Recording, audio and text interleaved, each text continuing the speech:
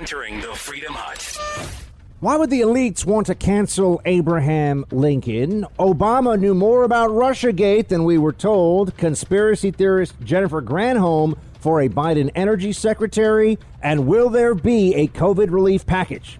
Buck Sexton. Your mission: decoding the news and disseminating information with actionable intelligence. One small step. Make no mistake. America, great. You're a great American again. This is the Buck Sexton Show. Former CIA analyst. Former member of the NYPD. I think I can speak for 3 hours without a phone call. Try doing that sometime. It is Buck Sexton. Now. Welcome to the Buck Sexton Show, friends. Honored and privileged to have you here with me.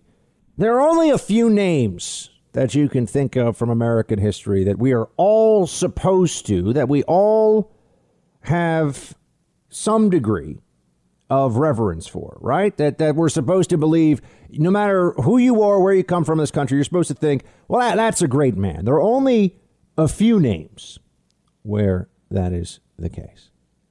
And you can start with the founding fathers, the people on Mount Rushmore, and you would add Martin Luther King Jr., and some people would add, I don't know, you know, there are a handful of these names out there that when someone says, who's a great American, and we can all agree on it, there are only a handful of names that come to mind. And for a lot of people, they were at least under the impression until recently that Abraham Lincoln was one of them. That Abraham Lincoln would be free from cancel culture, that this would be a guy that we could all agree did something pretty extraordinary and wasn't perfect by any means. But at the end of the day, he was on the right side and was the commander in chief of a military that ended slavery in the United States. And that's a pretty remarkable thing. So we tend to give him a lot of plaudits for this. And as we know, he was assassinated afterwards for it. But Abraham Lincoln would be one of those names where you'd say, well, the greatness of what he accomplished with the ending of slavery, the greatness that he accomplished with all of this, wouldn't that then make him at least somewhat immune to these efforts to destroy historical figures based upon some perception of what they should be that's constantly changing and very new to our current moment? But then I bring you the modern American lib, the left, the Democrats, and their wokeness, their psychological disorder known as wokeness. And we have yet another example of just how far that will go. You have Abraham Lincoln as a name that a San Francisco high school board, or some kind of a committee that's looking to rename schools, and it's in San Fran, and they want to get rid of Abraham Lincoln's name from a school because he was, I believe the quote is, insufficiently committed to Black Lives Mattering, or to the matter of Black lives. Now, for the man that ordered hundreds of thousands of Americans to their deaths or to extreme pain, mutilation, being wounded on the battlefield to end slavery, to say that he was insufficiently committed to Black Lives Mattering would seem to be the height of insanity. And it is. But there's a reason behind all of this. So we need to start examining what's really going on in this country. Because we're at this point where we're told that the Democrats are calling for unity, that Joe Biden and his would-be cabinet, they're saying unify. And as we know, unify really means bend the knee to me, do what I say, and we'll call it unity. But while they're calling for this, we also see time and again, they don't particularly have any sense of unity to America as we know it.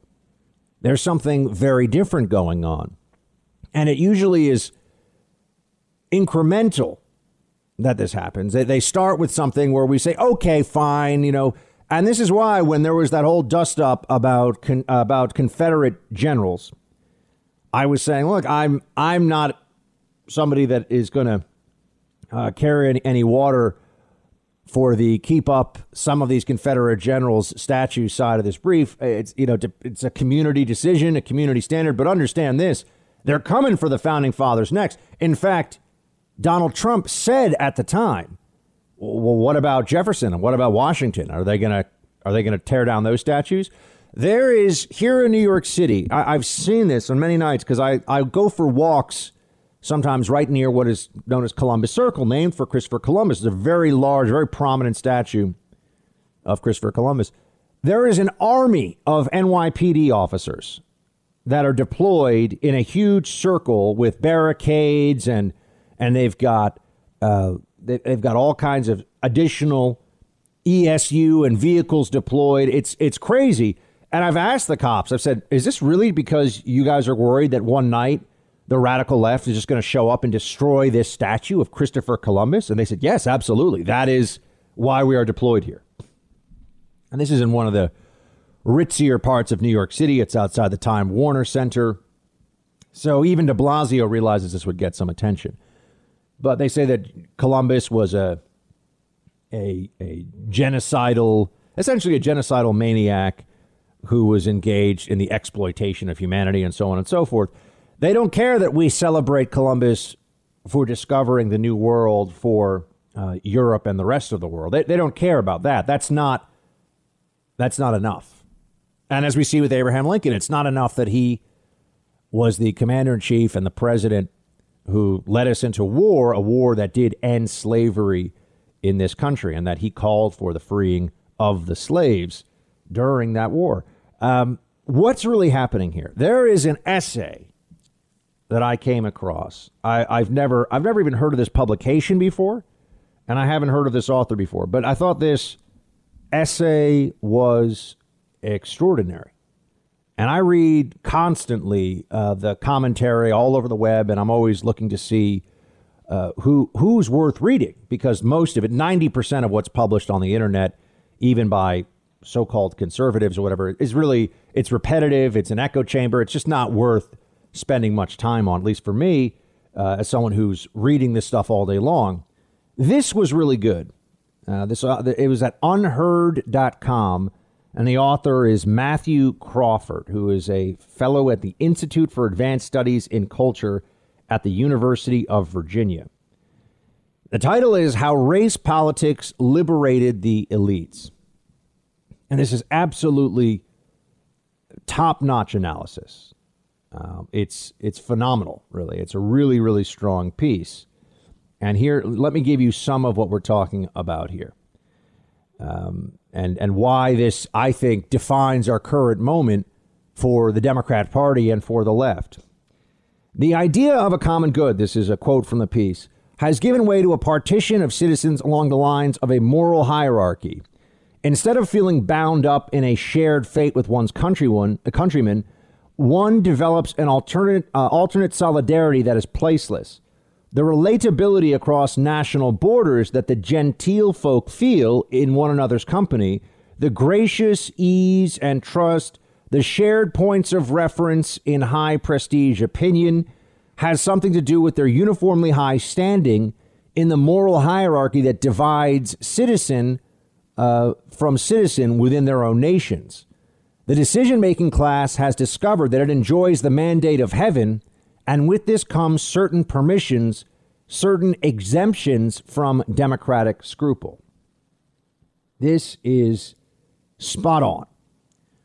This is excellent. He's talking about how in our country now, because America, I mean, the short version of this is that because America, according to the left now, is inherently racist and misogynist, it gives the elites, it gives this ruling class a mentality that they owe no allegiance to that entity, to America, at least to the idea, to the ideals of traditional America.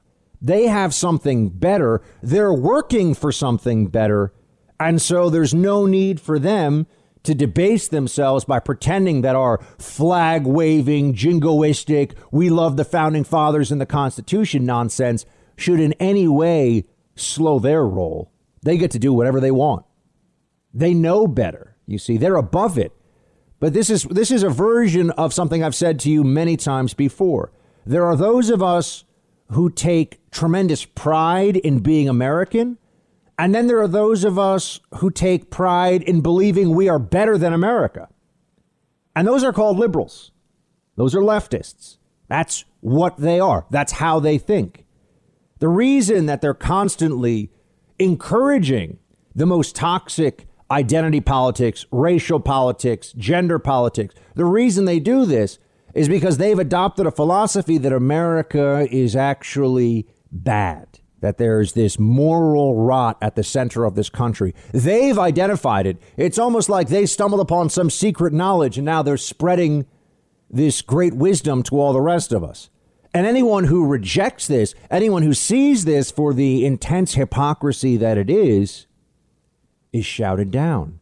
Part of the patriarchy, part of the racist, misogynistic system. And also it gives the people at the top a total pass for not working for what we think of as the common good, not working for what we consider to be universal American values. They can live their lives. This is why they can fly on private jets to climate change conferences where they're going to talk about how you should be, walking 3 miles or biking 10 miles to work every day. Can't put all that CO2 in the air. Well, they're above you, you see. They're working for this better world, this better place.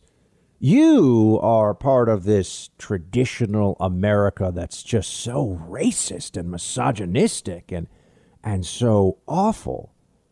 And so this goes way beyond way beyond the usual liberal hypocrisy. This is a kind of religion of elites' excellence, and they are devotees of it. And they also get to think of themselves as great heroes for standing up for the oppressed. I mean, how many of you does this sound like your smug neighbor who has a big Biden-Harris sign in their yard, right? Don't they always think that they're somehow so morally enlightened, even if their own personal choices are really crappy and even if they don't really care about other people or help them very much, but they stand for equality. In fact, these days they stand for equity, the preferred term, which is just equality of outcome, which is Marxism. Back into this piece for a second. Quote, in The Revolt of the Elites, Christopher Lasch spelled out in greater detail the role that claims of racial and sexual oppression play in securing release from allegiance to the nation. Not just for those who identify as its victims, but for those with the moral sensitivity to see victimization where it may not be apparent, and who make this capacity a touchstone of their identity. It becomes a token of moral elevation by which we recognize one another and distinguish ourselves from the broader run of citizens. Both Lasch and Hannah Arendt argue that Black Americans serve a crucial function for the white bourgeoisie. As the emblem and proof of America's illegitimacy, they anchor a politics of repudiation in which the idea of a common good has little purchase. End quote. Saying all those elitist, white, college-educated, liberal Democrats out there, the libs, who are always talking about racism. They don't do anything to solve racism. They don't spend any time in black majority neighborhoods. They don't really know what's going on within the black community, but they love pointing out the racism all around them all the time, even where there's no actual racism sometimes. They do this because by demeaning traditional American values, by saying that this place is racist and wrong and evil, they're not bound by the generally held conceptions of what makes a good American citizen these days, because they know better. They're above it. They're elevated beyond it. Doesn't this all sound exactly like the ethos, the modern philosophy of a Democrat? Don't you all have friends that are just like this? They've never actually been in a high crime, majority minority neighborhood for more than a couple of hours or maybe driving through it. But they want to give you lectures about BLM. That's right. They want to lecture you about BLM from their $1 million house in an all-white suburb. These are the kind of libs we're talking about here. The ones who are frauds, the ones who are fakes. How do they get away with this in their own minds? This is how. They don't take pride in being Americans. They think they are better than America. They know better than America. And they want to transform this place in this image. And that's what we are facing now going forward. You're in the Freedom Hut. This is the Buck Sexton Show podcast. How Race Politics Liberated the Elites by Matthew Crawford. Unheard.com is the site. And I thought this was a fascinating analysis, and I like to give people credit when they do something like this that really advances the conversation. Other people just like to rip people off and pretend it's theirs. No, I want Matthew Crawford to get the high five he deserves for this. And he goes on, and I think we have to remember there's another way to prove this analysis or this line of thinking, the legitimacy, the integrity of this philosophical approach, because it's not only in America that this actually has now spread. It's gone beyond American borders. So you'd think that the left's unique revulsion at the longstanding history of slavery in this country, and then Jim Crow and segregation, and they say that they're confronting that even today. That's what the left will tell you. But yet there are BLM protests in London, in Paris, in Germany. And the author points this out. This illegitimacy transcends any particular historical facts about slavery and segregation. It indeed transcends America, as one can surmise, by the ease with which American grievance politics have been exported throughout the Western world. In this, we sometimes see the use of historical American references that have been weirdly transposed, as when a house once lived in by Rosa Parks was relocated from Detroit to Berlin, the financial seat of the European Union. Under the empire of Christendom, the market for material relics from the Passion of the Christ was similarly global. They left the Holy Land and ended up in various seats of earthly power. Most recently, the Transatlantic Festival of George Floyd attests to the fact that it isn't simply America that stands accused. The social order is corrupt then. The labor movement once had an alternative order to offer in its stead, drawing on the socialist tradition. It was one that included African Americans, not as African Americans, but as workers. And this movement was fairly successful. What happened then? The prominence of the term repressed in the 1960s is significant and marks a shift into a new terrain of psychologized politics. The object of attack for the new left was no longer laissez-faire capitalism, but society. The Freudian superego, more or less, with its insistence on standards of behavior that are binding on all. Society is to be taken as inherently oppressive and discredited in the name of liberation. Effectively, America is so oppressive, racist, evil, gender discriminatory. It's such a bad place that the left can completely rewrite the rules of what we should be trying to achieve in this country. And on a personal level, they feel no particular allegiance to traditional America, and they feel like their actions are always justified because they're working for this greater idealized future. Isn't this every lib you know? Isn't this every smug Biden voter you've come across in the last year or so? I'm sure there are some exceptions, but I'm betting it's most of them. Just to finish this up, quote, if the ideal of a demoralized public sphere was a signature aspiration of liberal secularism, it seems we have entered a post-secular age. Populism happened because it became widely noticed that we have transitioned from a liberal society to something that more closely resembles a corrupt theocracy, end quote. Yeah, this is the religion of the elites we are talking about. Thanks for listening to the Buck Sexton Show podcast. Remember to subscribe on Apple Podcast, the iHeartRadio app, or wherever you get your podcasts. I've been saying for 4 years now that it's a certainty that Barack Obama, when he was president, knew that his administration on the way out was running essentially a spying and disinformation campaign against the incoming Trump administration. It's obvious. There's no way that Comey and Brennan and Clapper and go down the list. There's no way that they would have been able to, that they would have felt comfortable doing this stuff if they didn't feel like ultimately they had cover from Obama for it, that he had at least been informed. And you'd say, well, how does that protect them? They would say they went through chain of command. This is how bureaucracies avoid accountability. No one is ever really accountable for anything because everyone's accountable for everything. That's the way they do it. So they just say, well, I approved this FISA, but somebody else wrote up the FISA. Well, I wrote up the FISA, but somebody else provided the raw material, the raw information I used for the FISA.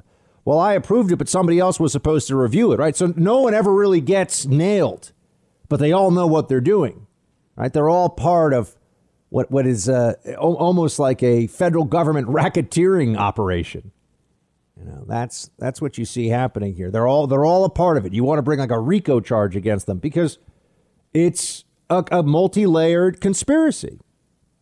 And that is exactly what Russia collusion was. And I understand right now there's frustration because the Durham probe has not resulted in even a report. And I knew it wasn't going to happen on a timeline for the election because ultimately guys like Durham, guys like Bill Barr, they understand the politics involved here, and for their own reasons, for their own ethical choices and decisions, they will not bend the rules to be more political. They won't do it. They also maybe won't allow the other side to get away with doing it, but they themselves will not bend the rules in order to score political points. So they weren't going to accelerate the Durham probe. That's what I'm telling you. But now it's been designated as a special counsel.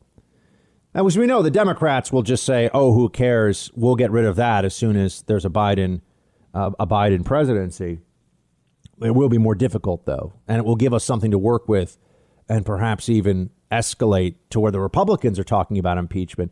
And I'm just going to say this. I believe in using all the tactics and all the stratagems that the left engaged in against Trump. I think that we should hold them to their standards going forward, which means the bar for a Joe Biden presidency, for impeachment, for special counsel, it's very low, very low. They told us that phone call that Trump had with his Ukrainian counterpart, if that can get you impeached, Joe Biden better watch his step the moment the Republicans take back the House majority. And I'm not going to stand in their way. I'm going to be cheering them on, saying, yep, let's go for it. What's good for one side, good for the other. The only way to make them think twice about the kinds of underhanded tactics they use is to make them live by those tactics. It's the only way. Now let's get back to what the former President Obama knew, and hat tip Sean Davis of thefederalist.com for this piece. DNI declassifies handwritten notes from John Brennan, 2016 CIA referral on Clinton campaign's collusion operation. Here's what he writes. Quote, on Tuesday, Director of National Intelligence John Ratcliffe declassified and released to Congress handwritten notes from CIA Director Brennan, as well as a CIA investigative referral to James Comey and Peter Strzok, requesting that they investigate Russian knowledge of Hillary Clinton's anti-Trump collusion smear operation. He goes on. Top U.S. intelligence officials were so concerned heading into the 2016 election that the Russians were aware of and potentially manipulating Democratic presidential candidate Hillary Clinton's plans to smear Donald Trump as a Russian agent that they personally briefed President Barack Obama on the matter, newly declassified Central Intelligence Agency documents show. CIA officials also requested that the FBI investigate Russian knowledge of the Clinton campaign's collusion smear operation.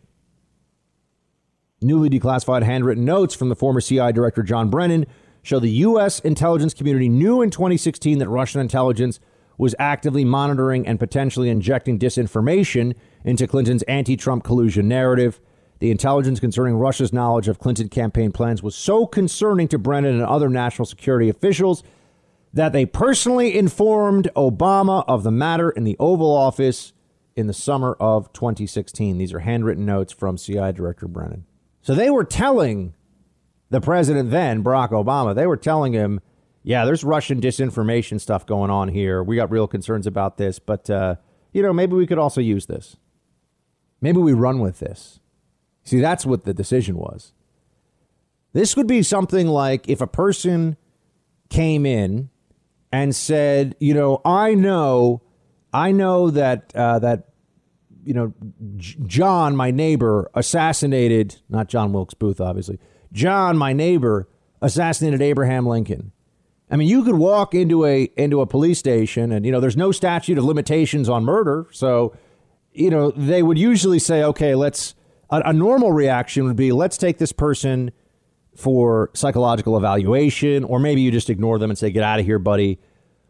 But it's not always the case that people will act ethically when they're presented with information that a normal analysis would tell them is absurd. And so it also provides an opportunity for the unscrupulous. They can use that as the basis for an investigation. That's exactly what they did in Russiagate. All this stuff was being said, all these rumors, they had no real evidence at all. And there was Russian disinformation out there.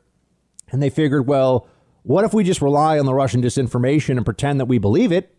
And maybe we do a little bit, but not really, but maybe. And then we start monitoring, investigating, spying on the Trump campaign. Right? This would be like your neighbor John all of a sudden has police officers banging on his door saying, we have a report that you assassinated Abraham Lincoln. They could do that. Right. I mean, they could say that. I mean, maybe in that case, the case was never opened. It's not their jurisdiction. But you get what I'm saying. Right. I mean, they could come to you.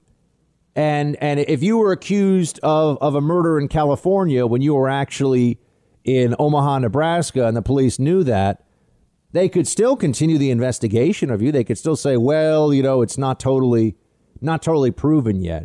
But we rely at some level on good faith operations from people who have this kind of power.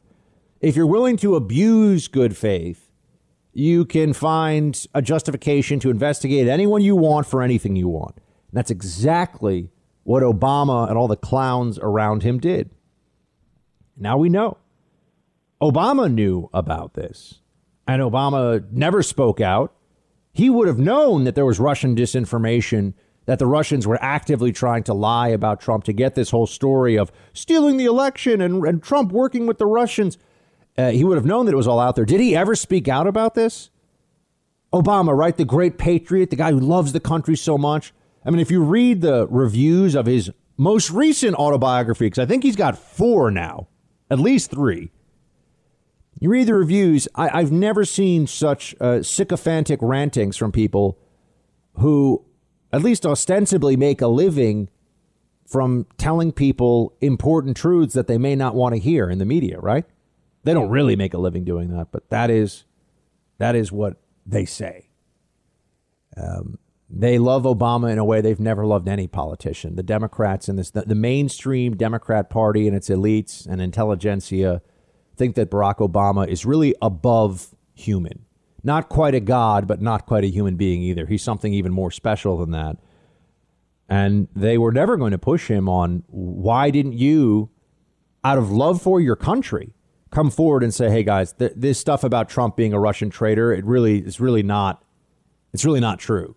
There's a lot of other reasons that we as Democrats don't like this guy, but that's not one. No, of course not. He was silent about it. Pretend that he didn't know anything about it. No. It's just the intelligence community, man. There's no politics here. It's just the IC doing what they do. That's what they tell us. That's what they claim. It's all a lie.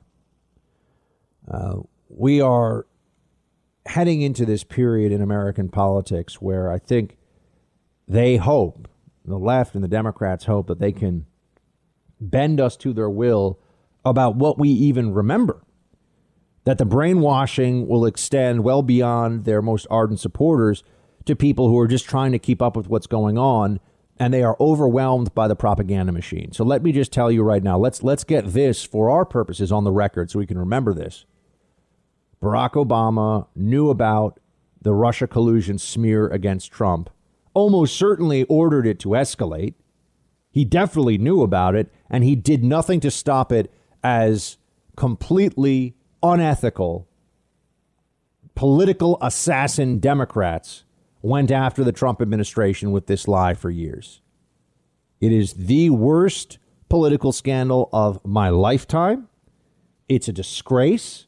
And all this stuff about respect our democracy and give up Trump and all this other stuff is coming from people who do not give a crap about the ideals or the rules or the aspirations enshrined in the Constitution and in the history of this republic. They could care less about any of that. The raw exercise of power, me, I want mine, I'm right, I'm a lib, you be quiet, the media agrees with me. That is how they view all of this. So get ready for that going forward. Don't expect any good faith operations from their side. They feel like they largely got away with this, which means they'll try similar stuff in the future. And the only way that we can push back is by shouting the truth in their faces and refusing to bend when they try to coerce us with even more lies. You're in the Freedom Hut. This is the Buck Sexton Show podcast. As we've been talking here, it's hardly a profile and courage for McConnell to come out and say this now. His delay has had a real world impact and been physically dangerous for some people around the country, which we'll talk about over the course of this broadcast. What? What's CNN? What kind of craziness is CNN saying now? It's been physically dangerous what's going on. It's physically dangerous to people for McConnell to that. No, it's not. The guy hadn't been declared the president by the Electoral College. That's when he's the president-elect. You know, what's next? The media's going to say, you have to declare the winner of the presidency before the actual election happens. Look at the polls, man. Look at the polls. Well, that's not how it works, is it? As we know, you better not trust those polls. Just remember this. Look at just a series of issues from recent times.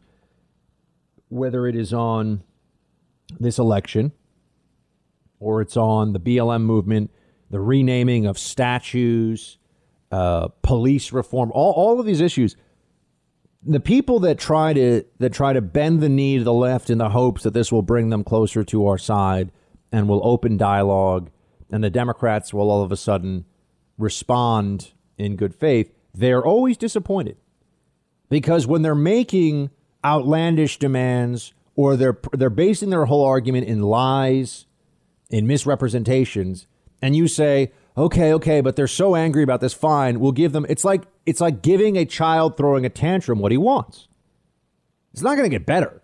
Now they know, oh, okay, so we just throw another tantrum. Great. Okay, we can do that again. This is the only way you can deal with the left. You make overtures to the Democrats when it is in our interests and within our principles, and when it shows good faith from their side. That's it. You don't do it because you hope they'll be less crazy once you've given them something they want. That never works. You're just encouraging the monster. That's all you're doing. All right. Mitch McConnell calls Biden president-elect the day of the Electoral College vote being held. And do they say, all right, good for Mitch McConnell that, no, of course not. They hate Mitch McConnell. They hate the Republicans. They say, well, it's hardly a profile in courage, and people are dead. I know Stelter and Berman apparently sound the same, but they do kind of sound the same. It's hardly a profile in courage. What was he supposed to do? Why call him President-elect Biden before he's actually formally the president-elect? This is a United States senator. There were legal challenges making their way through the court. There still are legal challenges making their way through the courts. But you see, it's not enough. They tell you right now, admit that just say Biden's the president and tell us that there was no fraud. We can all be friends. Just say that there wasn't fraud and that Biden really won. Won fair and square. No cheating whatsoever. We'll like you then. I guarantee you, if you do that, if you were to profess to, your coworkers, or if you were to say online to someone you're having a debate over politics with, you know what, you're right. Biden didn't act. There wasn't cheating to help him win. There was no fraud. This was totally fair. And they'll say, ha, you lost. You suck. It's all over for you. You dumb Trumper. Like they don't want to be fair-minded to you at all. So when they pretend that that's where this is coming from, it's a trap. It's a trap. It's the guy who you walk past on the street who says, hey, man, I'm having a really hard time here. And, can you just give me $1? I swear, I need $1 for bus fare. And then I'll be fine. And you say, all right, buddy. And you go for your wallet. And he goes, no. And he pulls out a knife and he says, I'll just take your wallet. Thanks so much. That's how the Democrats play this game. Do not forget it. But also don't forget that Trump's not going anywhere either way. they're starting to realize this one too. Even Romney knows it. Play 18. Well, I think President Trump will continue to have substantial influence on the party. And I think if you look at the people who are rumored to be thinking of running in 2024, besides the president, those are people who are trying to appeal to kind of a populist approach. So I don't think Trumpism is going away. But I hope that we can have disagreements over policy and a vision of our respective parties without continuing to promote a narrative which puts democracy itself in jeopardy.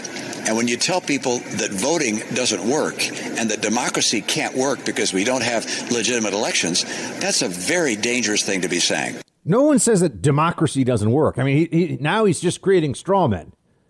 We're saying that when Democrats change major rules in an election to create mail-in balloting, which leaves the door wide open for fraud, and then there's all these really sketchy numbers and all these affidavits, we got questions and we want answers. Oh, but why are you threatening our democracy? Democrats were arguing for faithless electors in 2016. Do you remember that? The Democrats were arguing for the election to be nullified in 2016. Thanks for listening to the Buck Sexton Show podcast. Remember to subscribe on Apple Podcasts, the iHeartRadio app, or wherever you get your podcasts. Just for your viewers out there, I know one of the individuals who we just saw getting vaccinated is planning on traveling after the second dose. This is a source of confusion. But no, this is one of the misperceptions here. Just because you get vaccinated with that second dose does not mean you should be participating in things like traveling in the middle of an out-of-control pandemic or that you're liberated from masks. Mm-hmm. Everything still applies until all of us get the 2-dose regimen. And we don't think that's going to happen until June, July. And again, this goes back to what we just talked about, Chuck. We don't know if just getting the vaccination prevents serious illness, or does it also prevent you from getting infection entirely, meaning you can still get infected with the virus potentially and pass it on to others. So really, really critical. Don't let your guard down just because you got vaccinated. You still might be able to get infected with the virus and pass on others. So please keep that in mind. So there's a lot they don't know. And the response to what they don't know is you can't have basic liberties and freedoms back. You can't live your life because they don't know. So let's just err on the side of continued isolation, depression, destruction of small businesses till at least next summer, until the virus is zero. None of us are safe. None of us are safe. This mentality is outrageous. Unfortunately, it is the consensus mentality among the elites, among Democrats, among social media giants. They will censor you, as they have done to me, for even questioning this. We got another buddy, though, who also questions it and sees the damage, the devastation across the country and in his hometown area of Boston. Jerry Callahan is with us now. He is the host of the Jerry Callahan podcast, longtime Boston radio legend. Jerry, thanks for joining us. Hey, Buck. How's it going? I'm all right, man, but I'm worried because I think that the lockdown left is already showing us that they have no intention of letting us start to go back to normal life until at least next summer. And others are saying until this time next year already. And it seems to me that no matter how much we can show that the data doesn't support some of the things they're doing and what they're doing is catastrophic for millions of people who are going bankrupt, their businesses are going under, they just don't seem to care, Jerry. They think they've got all the answers. No. It is frightening, Buck, and it's getting worse. And today on my podcast, we came up with a new word. We've heard of Karens. We all know what a Karen is. Well, now we have Guptas. Guptas are cable TV doctors who don't ever want this to end, who are literally telling us you will not be liberated. I mean, that's kind of a scary word. It should be, at least, that we're not going to liberate you from all these restrictions and these rules. And you're going to have to continue wearing a mask, and you're going to have to stay out of restaurants and bars and don't travel. I mean, he literally says you're not going to be able to travel even after you get the vaccine. Well, what is the point of the vaccine? It's bizarre. And I think you and I have agreed on this for a while now, that they're never going to let this go. They're going to continue to try to keep us under their control forever. Well, that's where I wanted to go next, because I think that we should establish a kind of philosophical understanding right now of what we're actually facing here, because let's just say, for example, that we were to listen to everything that these various blue check MDs who go on the different cable channels, that Dr. Fauci, who I honestly think is a disaster, and just, I don't know if he's not that bright. I don't know what his problem is. His judgment is horrible. I think it's more that he's a coward, actually, than he's dumb. But you look at where this all goes, Jerry, and the moment that we start seeing stories in, let's say, May or June about, there's going to be some relaxation. The cases are way down. We've got, 50 million Americans vaccinated, 100 million Americans vaccinated. I can almost see right now, you're going to see stories about, but what about mutations? What about COVID-20? Right. What about COVID-21? We have to keep these things, ready to go here because and then I think people realize that if there's a zero risk to your health standard that these people can enforce and shut down your business and keep you away from relatives on the holidays, if that's the standard, they can use that standard going forward for other things, too. Yeah, and once they're done with the mutations of the virus, and I know what we're moving on to. And John Kerry will be leading the way. And it'll be, we have to do these things to control climate change. It's for your own good. And I'm telling you, I don't know if you agree with me on this, Buck, because you're in New York City. I'm in Boston. I'm kind of disappointed in the level of compliance and the docile submission of so many people. I'm out every day. I'm running or walking the dog. And when I'm by myself, I'm not wearing a mask because why would I? Let me tell you, everybody else is. They are all going along with this, and they're accepting these measures, even if they make no sense. See, it's one thing if they tell you you must do whatever because of this reason, and they give it and they explain it. Well, here's what happened yesterday in Boston. The mayor shut all gyms for the next 3 weeks. I mean, they'd already been living with all kinds of restrictions and limited hours and space. And he just said, we're going to close all gyms for 3 weeks. And you know what the reason is? He didn't have one. He literally does not have one. They're not a hotspot. They're not a vector. I could give you the numbers. It's unbelievable. They do not, there's no evidence that the virus is transmitted in gyms. He just said, we're locking you down because that's what we did last time we did a lockdown, and we're going to follow that protocol. So he puts people out of work, puts people out of business, essentially, 10 days before Christmas, and doesn't really give them a reason. And if that doesn't outrage, I mean, it should outrage everyone as much as it does me and you, and it doesn't, and that, I don't know, that just bothers me. Well, one thing I think, and we're speaking to Jerry Callahan, he is the host of the Jerry Callahan podcast, longtime Boston radio legend. Jerry, we've had a couple things coinciding here. One is that the lockdown left turned this into a kind of anti-Trump thing, that this was about, that there was this political separation. And that's why I'm running around now saying, forget about Trump. This isn't about Trump. This is about freedom. This is about what's true. This is about free discourse and individual liberty and businesses that should be surviving. And there's still this mentality, I think, of, oh, no, but that's what Trumpers say or something. It has nothing to do, in my mind, this has nothing to do with Trump. This is about what's true and what's happening around us. And then there's also the most concerted suppression campaign I've ever seen in social media. I mean, I've been formally reprimanded by the social media giants for sharing CDC studies, for sharing things that I just say, well, look at this. Doesn't this raise the following questions? And they'll put these, fact checks that aren't actually checking any facts. They just say, well, this lacks context. Dr. Fauci said otherwise. Oh, I'm sorry. So now if Dr. Fauci says something, it's a fact check. That's fascinating because he told us at the beginning of the pandemic, when this was considered to be far more dangerous, actually, by the individual case fatality that it was, don't wear masks. That was Fauci this year. But now he's a one-man fact check. Oh, that's fascinating. He told us on March 9th, Buck, to don't hesitate to go on a cruise.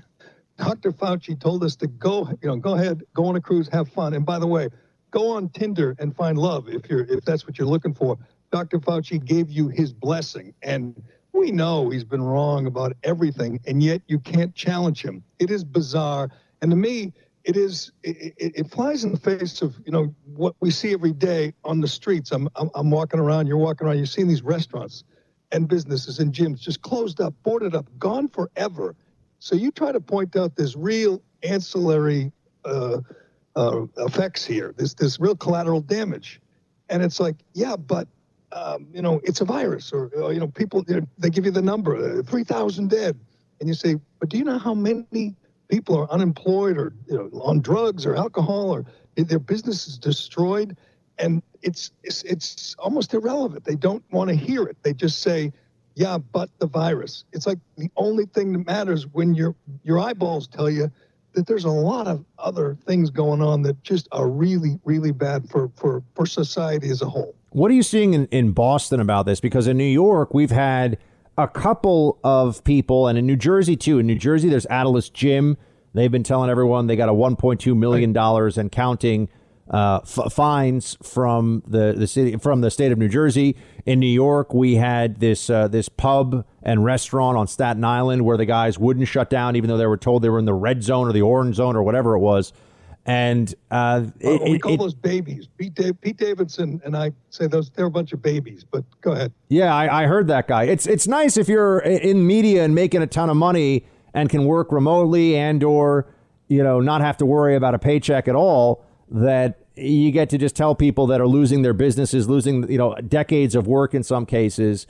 And the other thing that I would say, Jerry, is that when we see this, the chance that any one individual restaurant is a real problem in this pandemic, based on New York City's official numbers, is very, very low. They say they think there's 1% of the spread they can trace to restaurants.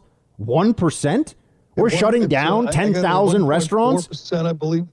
Go ahead. It's much like the gyms. They don't, like that Antilles gym. They have zero. They've had zero members test positive. And they've had something like 1 million visits since they opened up illegally. But you're right, restaurants, it's like 1%. Gyms, it's much, much less than 1%. So again, they're telling you to do things that make no sense. It's one thing to tell you to do something. It's another thing to not give you a reason.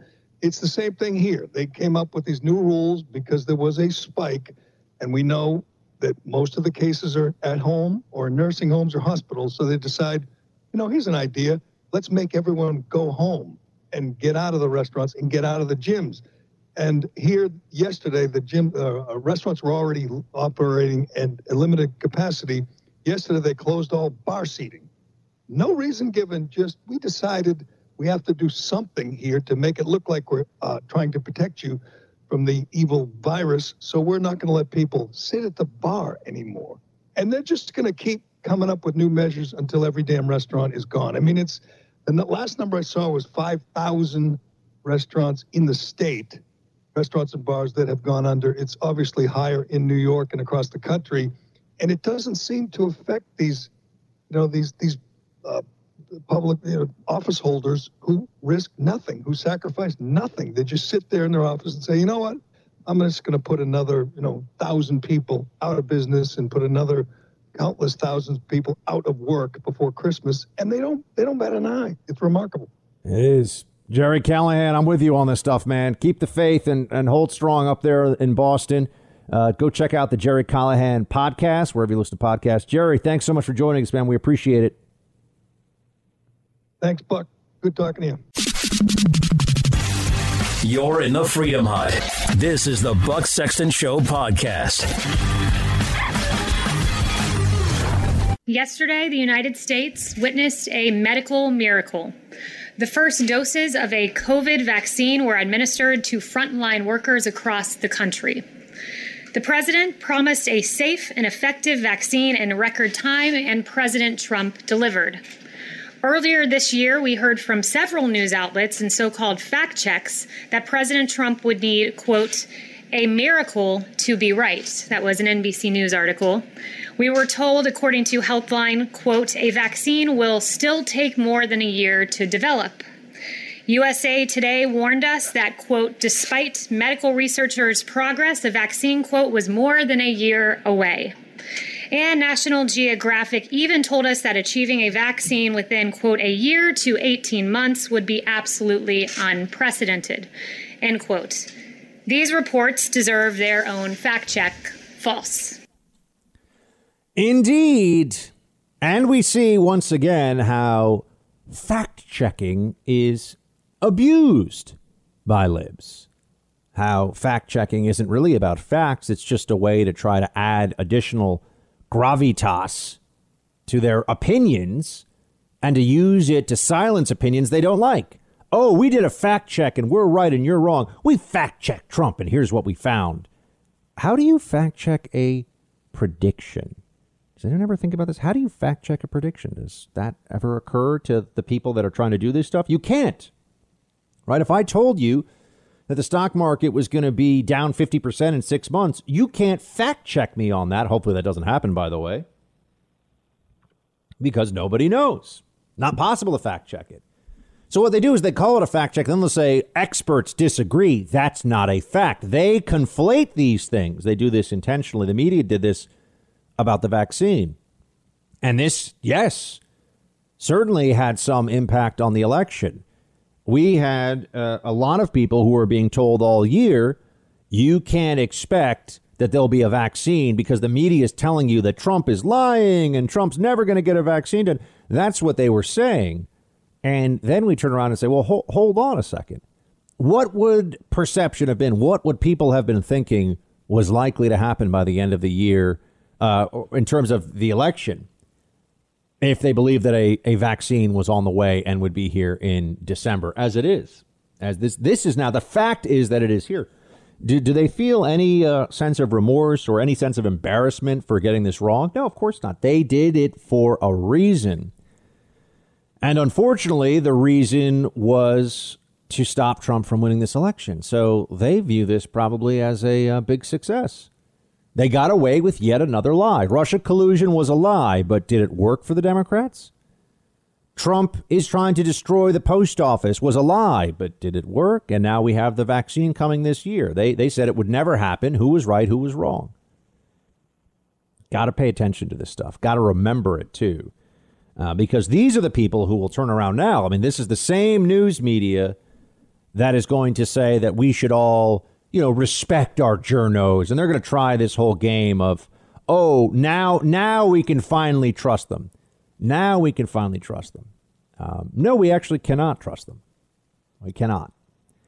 And it's because they've shown us who they are. Here's among the most preposterous, the most vain, ignorant and worthless of the journos, because he's just a journalist, man. Jim Acosta, he's just a journalist. This guy managed to build a career around Trump hatred and then acts like he's honest and ethical as a journo. I mean, it's absurd. This is what he yells at the White House press secretary after she leaves the podium, like the sniveling little coward he is. Play 3. Really interesting turn of events and good for those who covered what was a story all along and not Russia disinformation. Isn't it hypocritical for you to accuse others of disinformation when you spread it every day? You hear that nasty little, it's like he's like a mean girl in high school. Isn't it hypocritical for you to say this when you spread disinformation every day? This is CNN's White House correspondent, senior White House correspondent. But we're supposed to take him seriously now. I don't know if anyone takes Don Lemon seriously, but here he is talking about the White House press secretary 13. He's still pursuing ongoing litigation at the moment. She also works with a girl. Bye. I mean, if there's no other girl, bye. Bye-bye. That's all he's got for her. That's how respectful they are of the White House press secretary. That's how respectful they are of the process and the sacred norms of our democracy. These journalists make a mockery of their profession on a regular basis, and then they turn around and they expect the rest of us to give them respect. They expect us to treat their pronouncements as though they don't come from a place of ignorance, partisanship, bitterness, vanity. Yeah. Those are the defining characteristics of the modern political media these days. That's what they actually show us day in and day out. So I think we should treat them as such.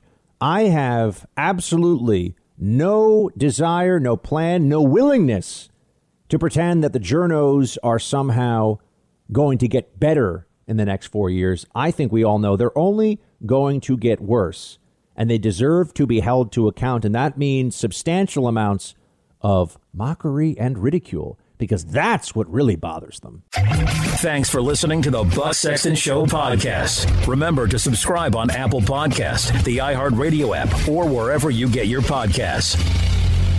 Georgia Senate runoffs just a few weeks away. As I've been telling you, this is absolutely critical. I want to get the most up-to-date information on this possible to all of you. For that, we bring in our friend Ryan Girdusky. He's the author of They're Not Listening, How the Elites Created a National Populist Revolution. And he is a political big brain. He's going to tell us what's going on here. Ryan, thanks so much for joining. Thank you for having me. What is happening right now with the early vote in Georgia? Tell us. So as of right now, 750, as of this morning, 715,000 people have voted in the state of Georgia. Georgia is one of the states, like many, that do not register people by party. So we don't know what person's party has come out and vote. But we do know their age and their race. So about 54.5% have been a non-Hispanic white, 33.1% have been non-Hispanic black. Most of the people are 49% of all those who have voted are over the age of 65. And most interestingly, about a little over 18,500 are people who did not vote in the 2020 general election. They're new voters. So how's it looking right now for Loeffler and Perdue, the Republican candidates? Well, ideally for Republicans, you want the black vote because blacks vote 90% or above. For the Democrats, you would like the black vote to be under 30%. They're at 33.1. It's been dropping every day. It was over 38% the first day. So the energy and momentum for a huge surge of Stacey Abrams voters, especially in the Atlanta metro area, has kind of diminished somewhat slightly as days go by. Now, one thing I've learned covering Georgia is that Stacey Abrams has a tendency to take credit for everything, either she does it or she doesn't do it. You mean the governor of Georgia, Ryan? the fake governor of Georgia, yeah. So she was talking about how she was getting 1.3 million absentee ballots out. A majority of those actually came from senior citizens, military personnel, and disabled who automatically get ballots. So they were not anyone that she was requesting for a ballot. They were people who would get ballots normally under Georgia law. As of right now, 1.6 million people total have requested absentee ballots, which, by the way, is crazy high. It's going to be a huge runoff election, much higher than past runoff elections. So just so we can sort of some of the top line here, we have a Georgia runoff that is already showing that people are very focused on this. Ryan, I'm hearing from some folks on the right who don't want to say this that much publicly, but they are saying the Democrats could actually steal these two seats, that could happen, and everyone needs to take that very seriously. What do you say to that? The law in Georgia is probably, the election laws in Georgia are probably some of the worst in the country, as far as I could tell. So, for instance, after it came out that Joe Biden was ahead in the vote count, Donald Trump requested a recount, which is perfectly legal for a loser to look for a recount. And they found between 3,000 or 4,000 more Trump votes during the recount in Georgia, which gave him a little bit of an edge, but it didn't put him over the number he needed to win. Now, if you remember, David Perdue was the winner of that election, but he didn't win enough he didn't get over 50% to avoid a runoff. So I simply asked, well, how much of those 3,000 or 4,000 did David Perdue get? And they said, oh, well, we can't count those because only the loser can request a recount. So they could not count any other of the votes besides the Donald Trump votes. So David Perdue very well could have ended up getting over 50% of the vote had he been able to request a recount, but he can't because of Georgia State. So he may. So then, to be clear, this is not even a little bit beyond the realm of possibility what you're laying out here by the numbers. Perdue might have actually won enough to not even be in a runoff, but because of the Georgia laws, they weren't able to look for those irregularities that they did find for Trump that might have put Perdue over. So there's no runoff. Correct. Yes. Unbelievable. And the Republicans would have the Senate. Yes. It is the most insane series of laws you've ever heard of in your life. A big problem that I've had and I've raised to a lot of people is these these ballot drop-offs that they've been having. They have 20 in one county alone. And the question comes up of ballot harvesting. Now, it is illegal in the state of Georgia to ballot harvest. You can't deliver any other ballot besides your own. But the problem is under the law, written in the words in the Georgia law, is that you have to have two people witness you dropping off a ballot. Well, now because of COVID, they made these ballot drop-off boxes where you just walk into a box, you deliver it. But there's nobody watching these boxes to make sure that only one ballot is going in there at a time. They have a camera in these boxes, but the camera is only looking to see if someone, destroys the boxes, not if somebody delivers 50 or 60 ballots at one single time. There is so much money in Georgia, by the way, right now that Karl Rove could hire somebody to sit in front of every ballot drop-off place all day long, every single day, to make sure that no one's dropping off 60 or 70 ballots 30 times a day. But no one's doing that as of right now. We're speaking to Ryan Girdusky, author of They're Not Listening, How the Elites Created a National Populist Revolution. And he's a political analyst. Ryan, tell me this. What is the GOP not doing in Georgia? I mean, let's put aside the issue of fraud for a second. There's also the possibility, it seems, that maybe they could win these 2 Senate seats fair and square based on all the money and attention that these races are getting. What do you make of that risk, and what would you want to see the GOP and these candidates and Trump and Pence do to make sure that we don't lose Senate control? Because I can handle whatever the outcome of the presidential election is. I feel like we can weather that storm. It gets a lot harder to weather it if the Democrats have the House and the Senate. Yeah, so I can't overemphasize how much money and people there are right now in Georgia. So far in Georgia, the Republicans, not the Democrats, just the Republicans, have knocked about 6 million doors, which is basically every one of their voters 5 times over.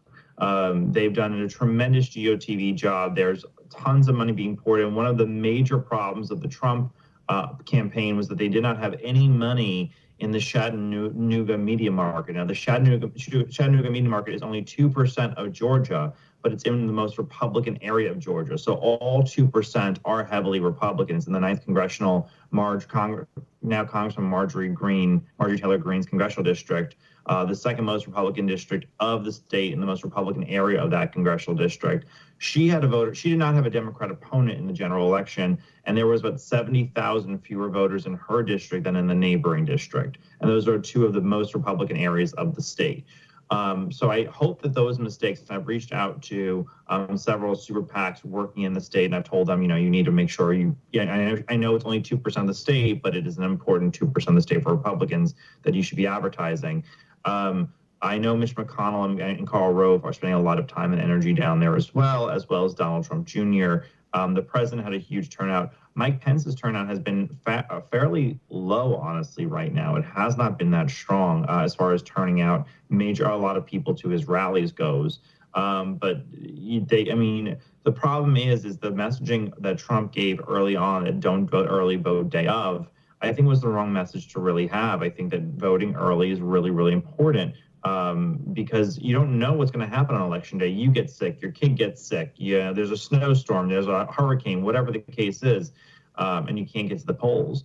And Democrats are definitely utilizing this early ballot system. As far as the problems that went on last time, I think that there is a major issue right now with the Secretary of State's office. It's not just the Secretary of State who's incompetent, which he is. He's basically just a rich guy who wanted to run for governor one day. So he ran for Secretary of State as a platform to then run for governor with no experience being Secretary of State. The Deputy Secretary of State, her last name is Fouche. I forget her first name. I think it's Diane, but it might not be Diane. It's Fouche's last name, though. She's been making a lot of the calls, and she's incredibly incompetent. Her big plan earlier this year was she wanted to have Cardi B cut commercials for the state to ask for poll watchers. Now, if you're a Republican, what kind of poll watchers is Cardi B going to attract to sit there and make sure everything's going okay for your election? This is what the state is right now in the Secretary of State's office. So there's very little confidence there. And basically, since the senators have both called on him to resign because of his incompetency with this election, he has kind of been blowing a lot of people off. So would you say it's on track, or are you concerned now about these 2 Senate seats that will determine control of the United States Senate for the next 2 years? Well, I'm concerned. I mean, the landmark poll just came out. It's a pretty good polling firm in Georgia as far as polls go, which a lot of them have been off, but it's a pretty good polling firm. And they both had Loeffler and Perdue up by 1 point. The attack ads against Perdue are very, very effective, and he's not been able to really respond to them. And the fact of the insider trading and selling so many stocks, it's been very, very, very, very, very effective. Now, that being said, Ossoff is a known quantity in Georgia because of his congressional run, his high-profile congressional run, and he's pretty well hated throughout Georgia. Nonetheless, if they're able to sit there and surge these people out of the inner city, we'll see. I will say the one thing going for Loeffler and Perdue that was not going for Trump is they do not alienate suburban white voters in the same capacity. Perdue and Loeffler both overperformed Trump. And well, really Perdue, because Loeffler had another Republican, but Perdue overperformed Trump in the 6th and 7th congressional district, which are the two suburban Atlanta congressional districts that flipped from Republican to Democrat since 2018. Just switching gears before we let you go, we're speaking to Ryan Girdusky, author of They're Not Listening, How the Elites Created a National Populist Revolution. Ryan, you and I have talked about this before, but I want you to lay it out for everybody. In the post-election analysis here, there was a problem for Trump with what was the primary? Was it white working class voters not turning out enough, or was it white college-educated suburban voters who either wouldn't vote for him or voted for Biden? So the main problem with the Trump campaign was their idea always was, we're going to lose white college-educated voters. It's kind of baked in the bread.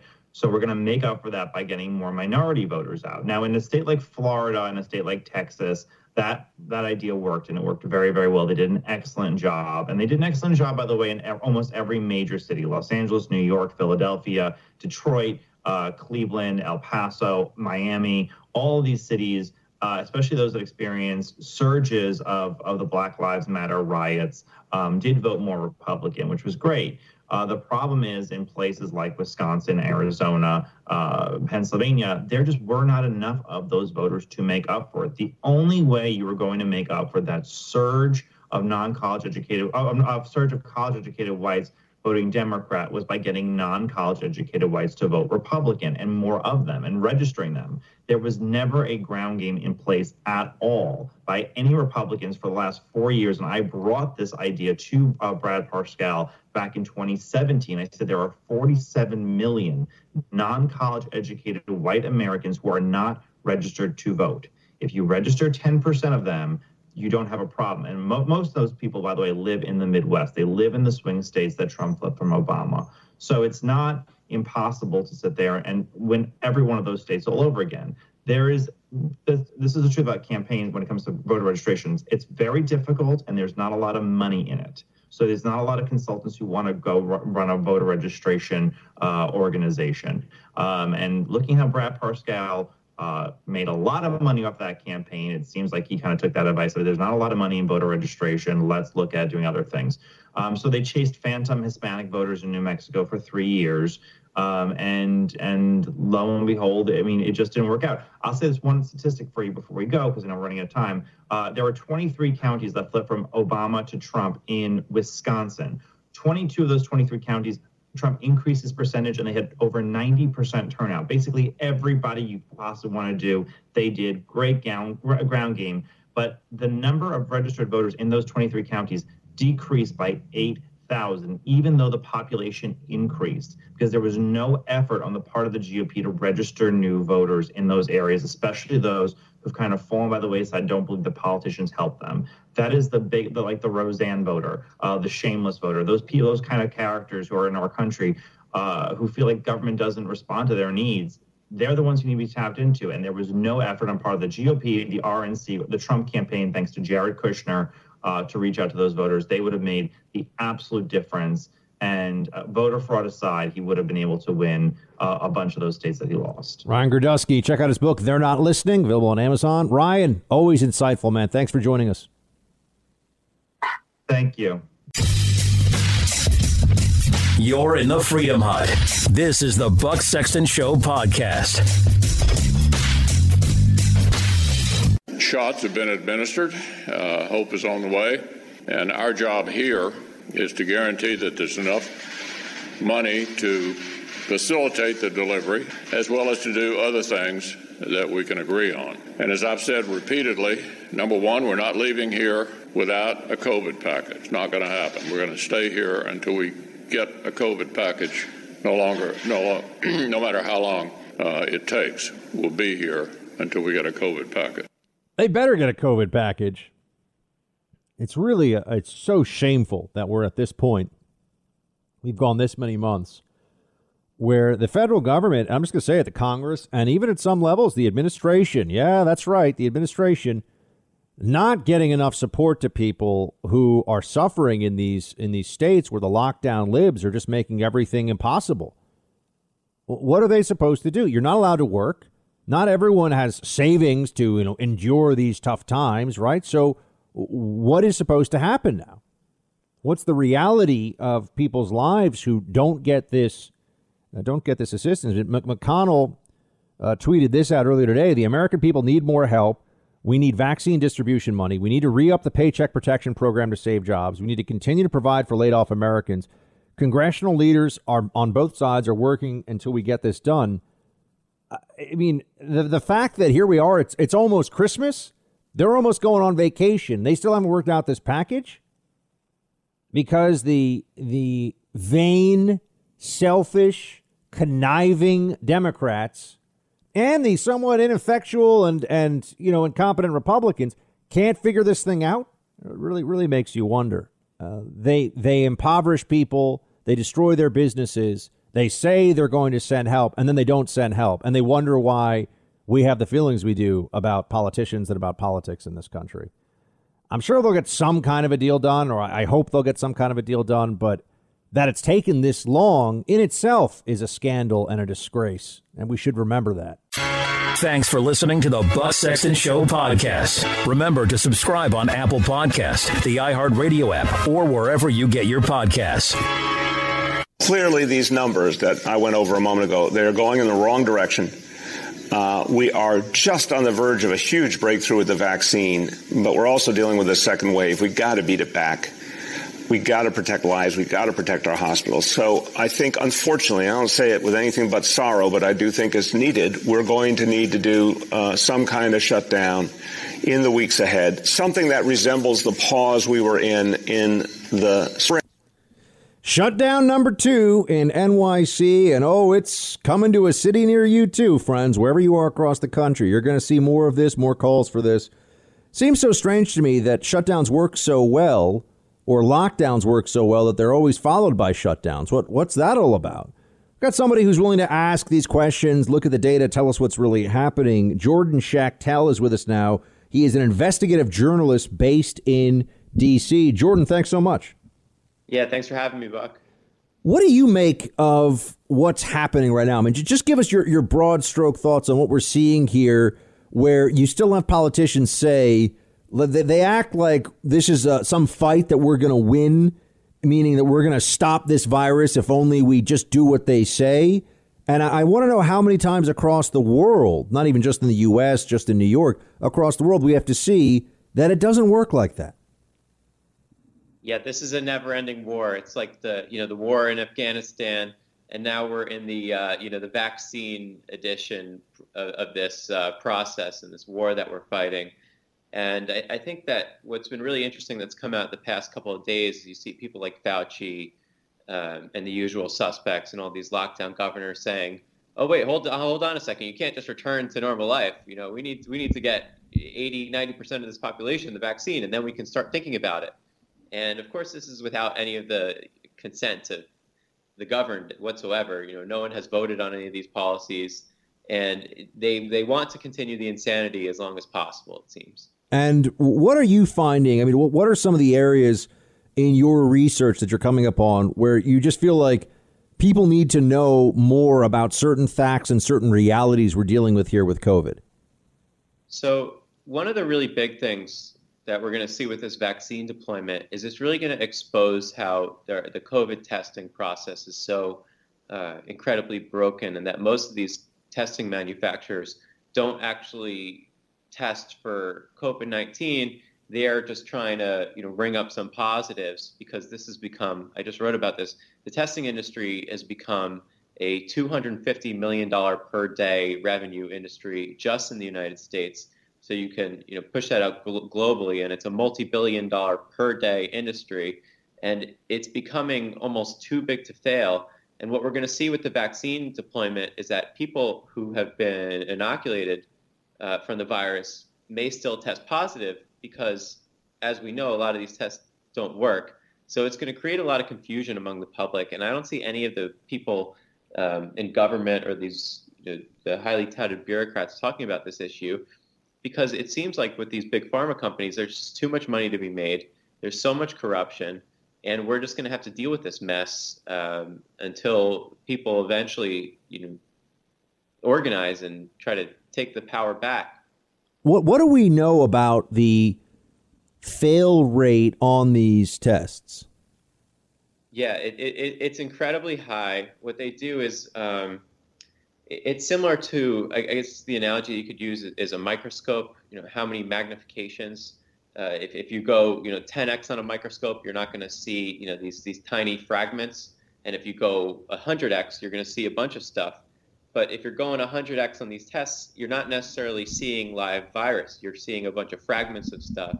And what happens with these ultra-sensitive testing processes is that they're finding a bunch of dead virus or some other fragments of coronaviruses, and that's enough for them, because they set it up this way to label these cases, to diagnose people as COVID-19 cases, but they were never really sick, or they never really acquired the actual virus in the first place. Now, can I ask, is this like official record and no one just talks about it, or is this contested? Oh, no, this is how they're doing things. So it's called a cycle threshold. People could Google that. And the cycle threshold for identifying these viruses is much lower. When you get to these amazingly high levels, like a lot of these tests are doing 38, 39, 40 times amplification instead of, the science really says that it should be below 30 based on, the work I've done. But what they're finding is, they're purposely cranked up to a point where they're finding all these positives. And, my hypothesis is that they're doing it on purpose, because they know the information is out there, and they're doing it on purpose because you're not going to make any money if your products, are testing and then everyone's coming back negative. So I think it's really become a malicious, corrupt industry. And unfortunately, it's encouraged by organizations like the FDA, which are just rubber stamping these labs and these other healthcare organizations, and there's no accountability whatsoever in this process. And they call it the case-demic for a reason, is because we just have an out of control case labeling problem, and it's kind of propping up this pandemic, because on the other end of the spectrum, you have most state health departments. If anyone tests positive and dies within 30 days of a COVID-19 diagnosis, they're labeled COVID-19 no matter what. So when you have all these false positives, it's basically propping up an entire, pandemic industry at this point, and also giving an excuse for these lockdown governors to just continue to keep us locked up in perpetuity. And a vaccine isn't going to solve that problem. We're speaking to Jordan Schachtel. He's an investigative journalist based in D.C. He's been looking very closely at COVID. Jordan, I get a lot of heat from people for just even asking questions about masks. And I understand the theory behind how masks work and in the certain situations where masks could work. And I know that, that this is now a very touchy subject for a lot of people. I would ask you to explain this to me based on the data that you've seen and all the numbers that you've crunched. In New York City, we're told that this is the official New York City Health Department number, 1.7% of COVID spread in this current wave comes from indoor dining in restaurants. So that's a situation where people are in an enclosed space, circulated the same air with no mask on while they're eating for hours at a time. That's 1.7% of the spread.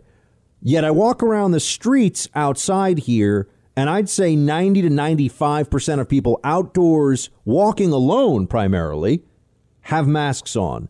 Where is the science? What is the study that suggests that outdoor open air spread of a person alone walking around a major city is at risk for COVID? Yeah, there is none. A lot of us have been looking into this for months, and it's total mythology.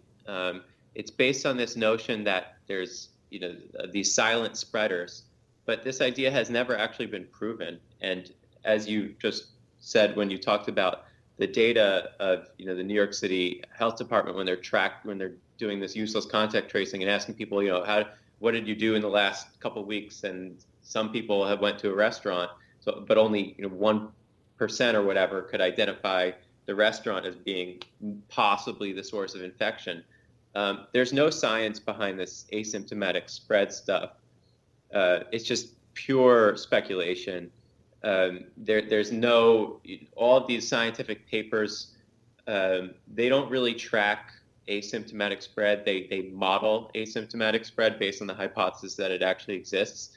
But that's the whole basis for masks too. So we're doing all of these, we're basically unwilling participants in a countrywide and global medical experiment with these masks.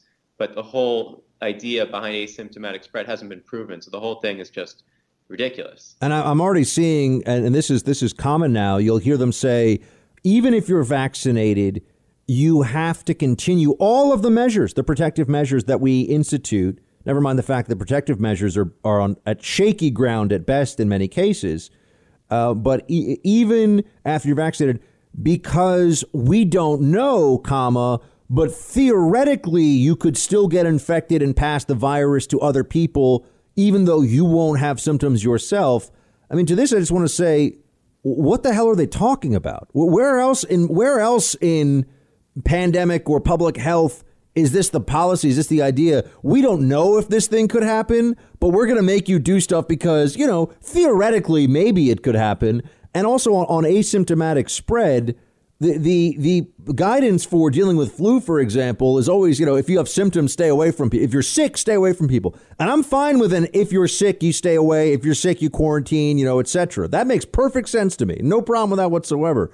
But you bring up the asymptomatic spread issue, and we've been led. I mean, the mantra now is that asymptomatic spread is almost a majority of the spread that's going on. How is that possible? Yeah, it's total speculation. And when they're trying to make policies based on unknowns, that's just so insane and suicidal. Like, there's also a possibility that, when I get in my car, I'm going to get hit by a bus. That could happen to anyone. But you don't live your life based on potential outcomes that could happen when you go outside of your safety zone. People need to be allowed to live their lives. So the idea that because the vaccine isn't proven to slow this mythical idea of asymptomatic spread, that we all need to keep our businesses shut down and our stay at home and forever because these people are telling us. And it's amazing how far they've moved the goalpost. I mean, a guy like Fauci in March was saying, just stay home for 2 weeks. And now Fauci did an interview today saying that, we're going to have to wear masks and social distance until next winter, not this winter. We're going to have to go till 2022 now. Like, what? These people have been given so much power that it's basically driven us, society completely insane because we keep following these people's recommendations. They keep getting power. They keep getting the spotlight. They're loving it, and they don't want to give it back. And the reality tells us that we're just going to have to take it back from them and ignore them at this point. Jordan, when do you think that will happen? I mean, one of my big disappointments, and I keep saying this to people that come on who share a willingness to be reality based about all this COVID stuff and ask important questions and understand the trade-offs that are being made. I mean, I'm here in New York. I feel like New Yorkers, well, if we were told, sorry, guys, mask up, social distance and intermittent lockdowns for the next 5 years, that's what the Fauci tells us. The Fauci has spoken. You'd have a lot of people say, yeah, 5 years, got to do it. I mean, maybe a majority of people in this city, which is just madness. Yeah, the people here are insane, too. I'm going to Florida for a couple of weeks this winter. And Florida is like the perfect example of, I think it's going to happen in pockets and with people that are lucky enough to have responsible leaders like, Governor DeSantis in Florida.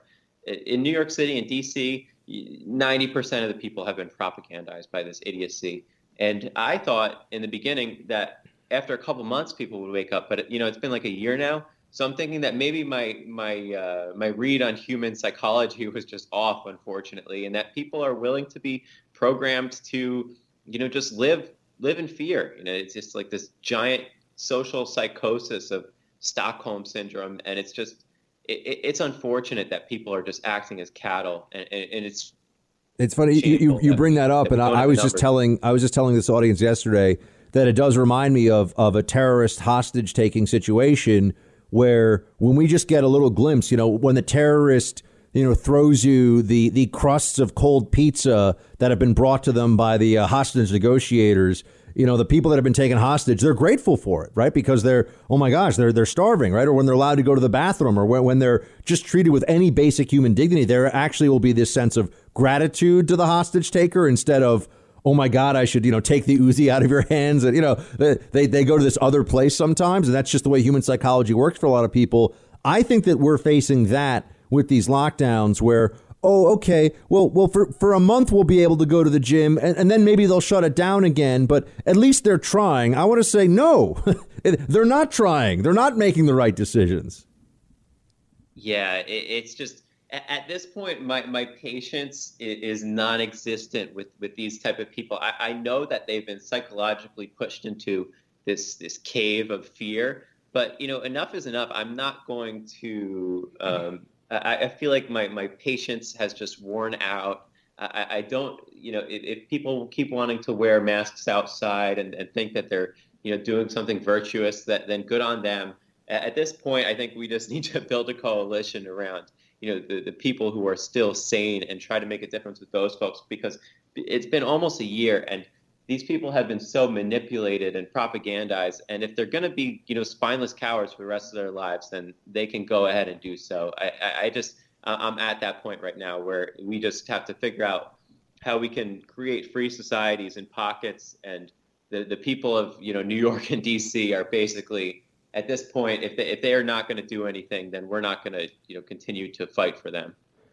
Jordan Schachtel, investigative journalist down in D.C. Jordan, God bless over the holidays, man. We'll talk to you in the new year. Thanks for having me. You're in the Freedom Hut. This is the Buck Sexton Show podcast. First thing, it's not going to be like turning a light switch on and off. It's not going to be overnight. It's going to be gradual. And I think we will know when we see the level of infection in the country at a dramatically lower level than it is right now, that we can start gradually tiptoeing towards normality. I don't believe we're going to be able to throw the masks away and forget about physical separation and congregate settings for a while, probably likely until we get into the late fall and early next winter. But I think we can do it. Another year, folks. That's Fauci right now. Another year of this. That's what he's saying. You think that's fair-minded? Now, notice he says it's not a light switch, it's gradual. Why? I thought this was about saving lives, and that if you disagree with any of the measures being taken, you don't care about lives. So we should take no risk then. So we should have maximum lockdown. Why not just tell everybody there's stay-at-home orders across the country for the next 90 days? Can't leave your house. Once a week to get groceries like they had in Italy, and fined and imprisoned if you don't listen. Now, of course, I think that's all insane, but I'm just saying, what's there? Oh, because that's just too much. But I thought this was about lives, and you can't argue with them because that's the way they set this whole thing up. It turns out that there are restrictions on freedom. It turns out there are trade-offs that they can demand, even with their, it's about lives formulation, that are too extreme. So we are negotiating over what is acceptable, even though they think that we are just supposed to be dictated to. We are constantly in a state of figuring out where we draw these lines, figuring out what's too much, what's enough. And I think that anyone who believes that we should go through this for another year is just out of their mind. Just out of their mind.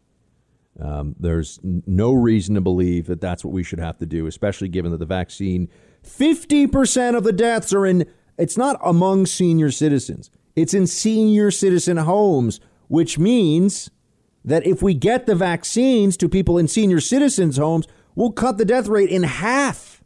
In half. That's by the numbers. That's by the statistics. And then we can focus on getting it to the at-risk population. If we can't cut the death rate of COVID-19 by 75% within 60 days, we're doing something wrong. That should be our goal. And when this is down 75, 80%, you're going to tell me we can't start to live life again? Not on my watch. We're going to fight on this one. Thanks for listening to the Buck Sexton Show podcast. Remember to subscribe on Apple Podcast, the iHeartRadio app, or wherever you get your podcasts.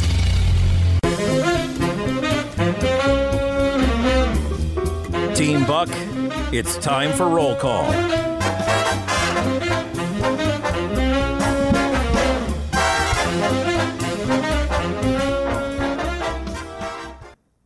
Roll call. Remember to go to bucksexton.com and check in on our latest posts and stories. You can also listen to the podcast of the Buck Sexton Show there. So if anyone ever is like, hey, how do I listen to Buck Sexton, or who is this guy? Just tell them to go to bucksexton.com. That is the move. That's what we got to do.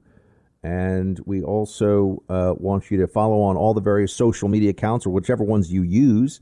We're on Facebook. We're on Twitter. We're on Parler, of course. We're on Instagram. We're all over the place. So even on TikTok. I know some of you say, oh, Buck, the Chinese are spying on you. I already told you. They have my OPM file. Officially, they have it. They took it, okay? So they already know a lot about the Buckster. I'm not particularly worried. And what I put on TikTok is China is a problem. So I think they already know that.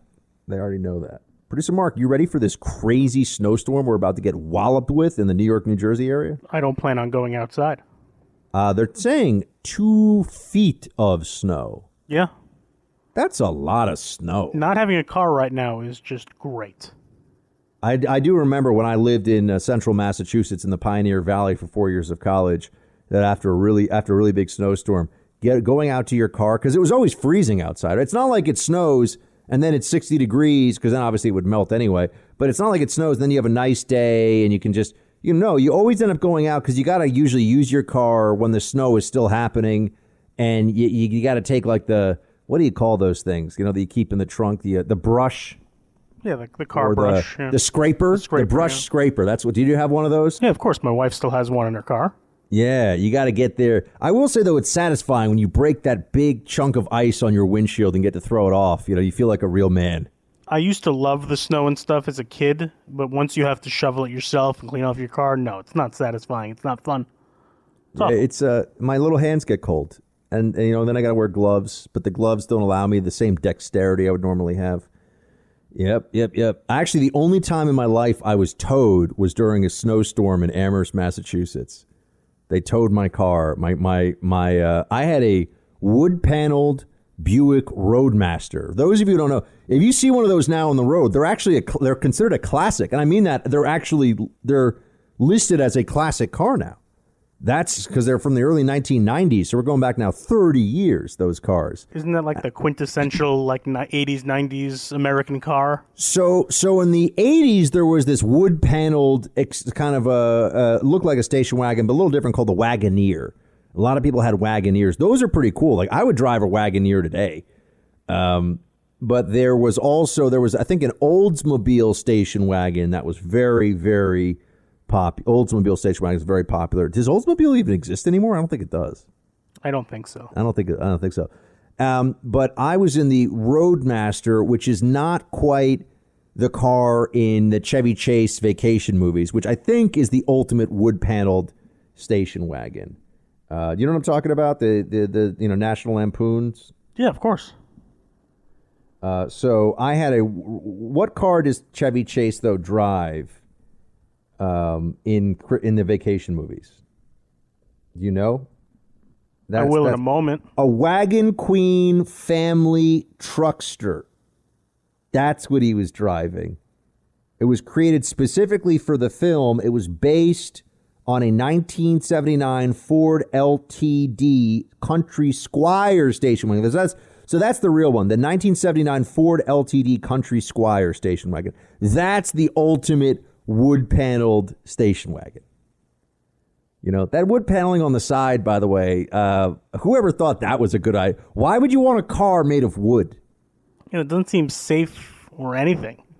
Logical. Right? That doesn't seem like... I don't want it to turn into what? All those splinters become little missiles and go through my face in an accident? That's not good. I mean, I would imagine it's just for decoration, but yeah, it's not real wood, obviously. That would be... Well, actually, I think originally there might have been some wood in there. But it later it was just like a veneer, kind of a plastic substance that looked like wood. Anyway, so that's what I drove, and I got towed during a snowstorm. I'll never forget that. I was like, what? But it was because of the plows on... It's the only time I've ever been towed. I thank God I've avoided getting towed in New York City, because that's a traumatic experience. Well, you don't have a car when you live in New York. Yeah, I did for years. I had that Really? station when I got to New York City. I parked it on the streets. It was... How? It was a nightmare. It was a nightmare. I had to basically sleep in the car in the mornings and deal with the street cleaners as they came by. It was not fun. All right, let's get to our roll call here as producer Mark and I hunker down in our respective domiciles for what is going to be the biggest snowstorm in New York City in 10 years, they're saying. So, yeah. Ryan writes in, hey, Buck, I'm listening to your show on Freedom 93.7, blasting the Freedom Hut's message of truth. Thank you, Ryan. Love when we hear from our Colorado team, Buck. For whatever it's worth, I agree with your assessment on A.G. Barr being a good man that did everything reasonably possible. I also agree we must assess this position we find ourselves in post-election with truth. Keep on keeping it real with what we're up against, brother. Ryan, thanks so much. Yeah, I'm an A.G. Barr advocate and supporter still. I don't go with this stuff that he didn't do. I think he saved the Trump presidency. Weissman was going to try to call for prosecution of him and or impeachment of him, but Barr stepped in and headed them off at the pass with the political hit. Barr saved this administration from the Russia collusion trap. He saved them. And that's why they were so upset when he came out and gave that press conference and talked through what was in the report and talked about the executive summary. So let's not forget that. You shouldn't forget that. I don't think it would be fair to do so. And I think he's an ethical guy. I think he stepped in on the Roger Stone thing. People are forgetting right now. I know there's a lot of upset people out there because of what's going on with Trump, but Barr was an asset to this administration, and he was a highly competent and solid attorney general. This is not a Jeff Sessions situation, friends. It's not. And people who are telling you otherwise, that's just an unfair read, in my opinion. All right, next up here. David, hey, Buck, the Challenger Netflix documentary is amazing. The top engineers basically knew it was going to happen. Really sad. Oh, so this is about the Challenger disaster. I didn't realize that was the because haven't there been a whole lot of Challenger things that have been sent up in the air, or was it only the one? When you say the Challenger, what do you think of? Yeah, I know that was a dumb thing I just said out loud, but I really did think, I was like, oh yeah, the Challenger, like, maybe one of the Happy missions that it went on, not the one. Nobody watches a documentary on Happy stuff. Yeah, I know. Even the octopus, man, the octopus friend, I was like, but the octopus is going to die? I got so sad. I eat octopus. I love it. Tastes delicious. And I got so sad when the octopus was dying. Really did, like, choked me up, man. I can't watch any human to animal friendship, with dogs, I'm a total mess. But any human to animal friendship, it really gets to me, which is kind of when you think about it. I'll watch a movie where there's like bad guys getting shot all over the place, like human beings getting blown away with all kinds of weaponry and everything. And I'm just like, hey, man, it's tough. Human beings are a rough species. And then I watch like a dog gets cancer in a movie or something, and he has to be put down, and I'm a mess. Can't handle it. Well, now I know your weakness. Yeah. Well, it's like Gordon Gekko says in the movie Wall Street, about wasps. They love animals, they hate people, which is not really true, but it's kind of a smug way of putting it. We do love animals. Although I'm a Catholic, I'm not a Protestant, so I'm technically not a wasp. Anyway, David, I will check out the Challenger documentary. I'll probably watch it with the Snow Princess, with the big snow that's coming. And some have asked why I call her that. It's because she comes from one of the snowiest parts of the United States. And she's like she loves snow. Producer Mark, how does Mrs. Mark feel about snow? Because Snow Princess is obviously, based on her name alone, huge. She loves it. Yeah, it's an inconvenience. Skiing. She loves it's like her environment. What were we saying? It's an inconvenience to her and most people. Yeah. So she's not like, yay, look at all the snowflakes. No. It's amazing and beautiful. It's, and, you know, oh, no, I have to shovel this and clean it off my car. She takes a more utilitarian view of the snow. Yeah. Yeah, some people. Can I always love those stories when you hear from people that have lived like their whole life in a place without snow and then they see it for the first time. That must be kind of a bug out, you know? Yeah, I would imagine that is amazing if you've lived like in Florida your whole life and then you go to New York during the winter. Well, I was even thinking like sub-Saharan Africa, right? Oh, that show up. Yeah. You lived your whole life in Kenya or something, and you show up and you're like, wait, what is all this? So I've met people that have talked about that experience. All right, Scott, Buck, on this evening's show, you mentioned that people from the DOJ are looking into claims of voter fraud. Has anyone in the lazy DOJ sent out agents from the myriad of agencies at their disposal to interview many of the Democrat operatives' poll workers named in the hundreds of affidavits concerning voter fraud? Let's be honest, any real pressure you put on these dirtbags will lead them to talking in order to save their hides. Scott, my understanding is they have actually they have followed up on some of these affidavits. And this, I think, is where there's so much of the disconnect right now. It's not that the people are lying who say what they say in the affidavits. That's not the belief from some of the follow-up from the DOJ. And I do have sources in the DOJ I've talked to about this. It's that what they saw, there is no proof of. Or what they believe they saw, there's no proof of. So an example, and before people get frustrated with what I'm saying, if I saw someone with a box of ballots and I just happened to see that every one of those ballots went for Joe Biden, and then all of those ballots are in a giant pile of overall ballots, what I saw, that's my word, and I can say I saw that. But how do you prove, and how do you prove to a judge now that they're in the general pile that there was a mysterious box of 1,000 only Joe Biden ballots that got counted at one point? And I know it's very frustrating, but that's what a lot of these affidavits are attesting to, things that I believe they saw and that are true. But if we can't prove it because Democrats remove the safeguards, we're not going to get the judicial satisfaction and justice we want. That's my essential point here. And that's it sucks, but that's where we are. That's what we're dealing with. So, Scott, have they followed up on all these leads? No, but I believe I know they followed up on some of them, and they've said, okay, well, you saw that. What do we do now? Well, how do we prove that this is true? A person going in front of a judge and saying, hey, I saw 10,000 ballots. I swear I saw 10,000 ballots that showed up at 1 a.m. and all went for Joe Biden. Then the judge is going to say, okay, well, how do we prove that? A person's word alone will not be enough for a judge to toss out votes. And I know you don't want to hear that, and I don't want to say that. But what I'm telling you is the truth about this situation. We've got to find a better way. We've got to find the smoking gun. We've got to have more than what we've had so far.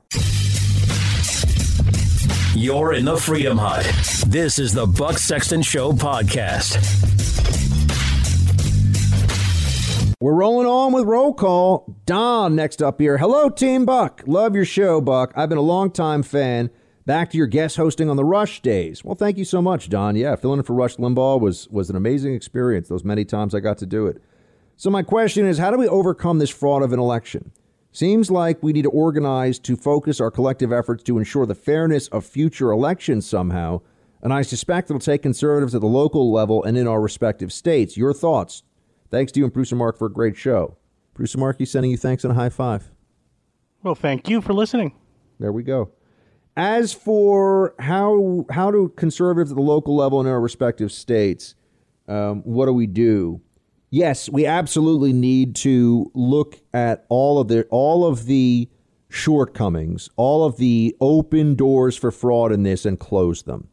And that's why this process of bringing these lawsuits has been important, despite what the media is saying about, oh, it's a threat to our democracy. No, we need to see, where was this happening? How was this happening? We need to stop it going forward.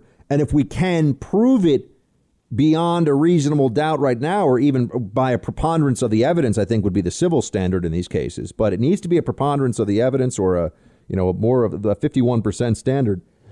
If we can do that, then maybe we pull off a last minute. But, you know, as I've been saying to you, folks, it's 99% plus a done deal now with Joe Biden as the next president. That's where we are. I will not lie to you. There are other people out there who are millionaires with big platforms, and they're going to pander. They're going to tell you, oh, no, just stay in the fight any moment now. I'm saying, no, we stay in the fight, but we have to face reality. And the reality is this is not going to go the way we want it to unless a miracle happens. That's the truth. I wish people that had taken, I take a risk. I'm still building a career. I still got bills to pay. I still am trying to, create and build a family. And, same thing with producer Mark. But I got to tell you the truth. There are other people. It doesn't matter. I mean, the audience could leave them, right? They could flee. They never have to work a day in their lives. But they want the attention. They want the ratings. They want the power. That's what matters. So they'll lie to you. They'll lie to you. I won't do it. John writes, Dear Buck, don't misunderstand what follows. I'm a true conservative. I seldom disagree with you, and I very much enjoy your show. You've got grit. The other night, however, you said in response to a listener's comment that there will be no secession. You don't know that for sure. No one does. But this I do know. Nations like people are mortal. Nothing in this world lasts forever. America is no exception. As much as you appreciate history, I need not remind you that history is replete with vanished civilizations, empires, and nations. This might seem like stating the obvious, but judging from what I've seen, few Americans stop to think of it. America will end someday. Of course, we do not know when or how, so secession conceivably might be a factor. Remember, too, President Reagan's observation that freedom is always one generation away from being lost. Again, I hope you don't misunderstand the spirit in which I say this. I'm not trying to be contentious. I'm merely being realistic and taking the long view. Keep up the good work. Best wishes to you and Mark.